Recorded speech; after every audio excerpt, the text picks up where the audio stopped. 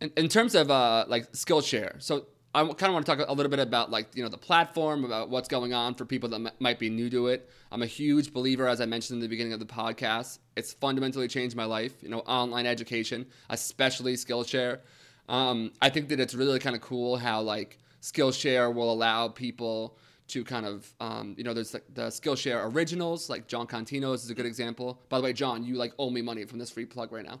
But, can you tell me about like what that process is like? I would imagine that a lot of people want to make them, and kind of how you're curating what are the best videos. Because I would imagine there's a lot of people that are they shooting them on their own? Are they shooting them in the studio? How does that all work? I should probably know this, but Yeah. I'll let you. Yeah, no. So we have, so on the teacher community, we have about 8,000 teachers from all over the world.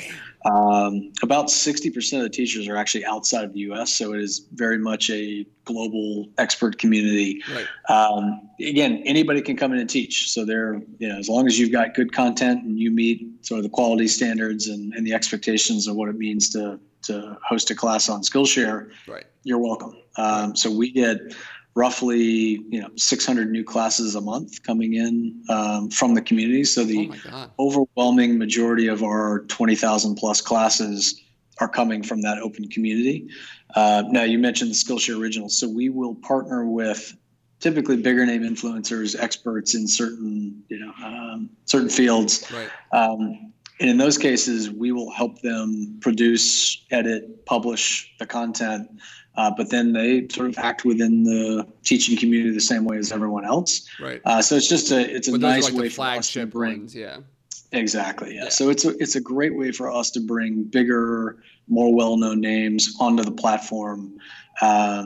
And it's, obviously sets a very high bar for the rest of the teacher community, but it's also cool for the teachers to get to sit there and be teaching side by side with some of their idols and mentors. So I think it's a really powerful combination to have that depth and breadth and freshness of content that you get from a completely open platform, but also have the sort of curated voice and sort of taste making that comes from having handpicked experts teaching specific topics. Right, exactly. I think what makes Skillshare unique and why I love it is it's not only is it thorough, but it's fun, and there's kind of that transfer of enthusiasm. And I think that for a lot of people that are just entering the field, they need that kind of like, oh wow, like this is cool. Like I can make a living doing this, and I think that really comes across. So you guys are crushing the game in that regard. So yeah, thanks. Yeah.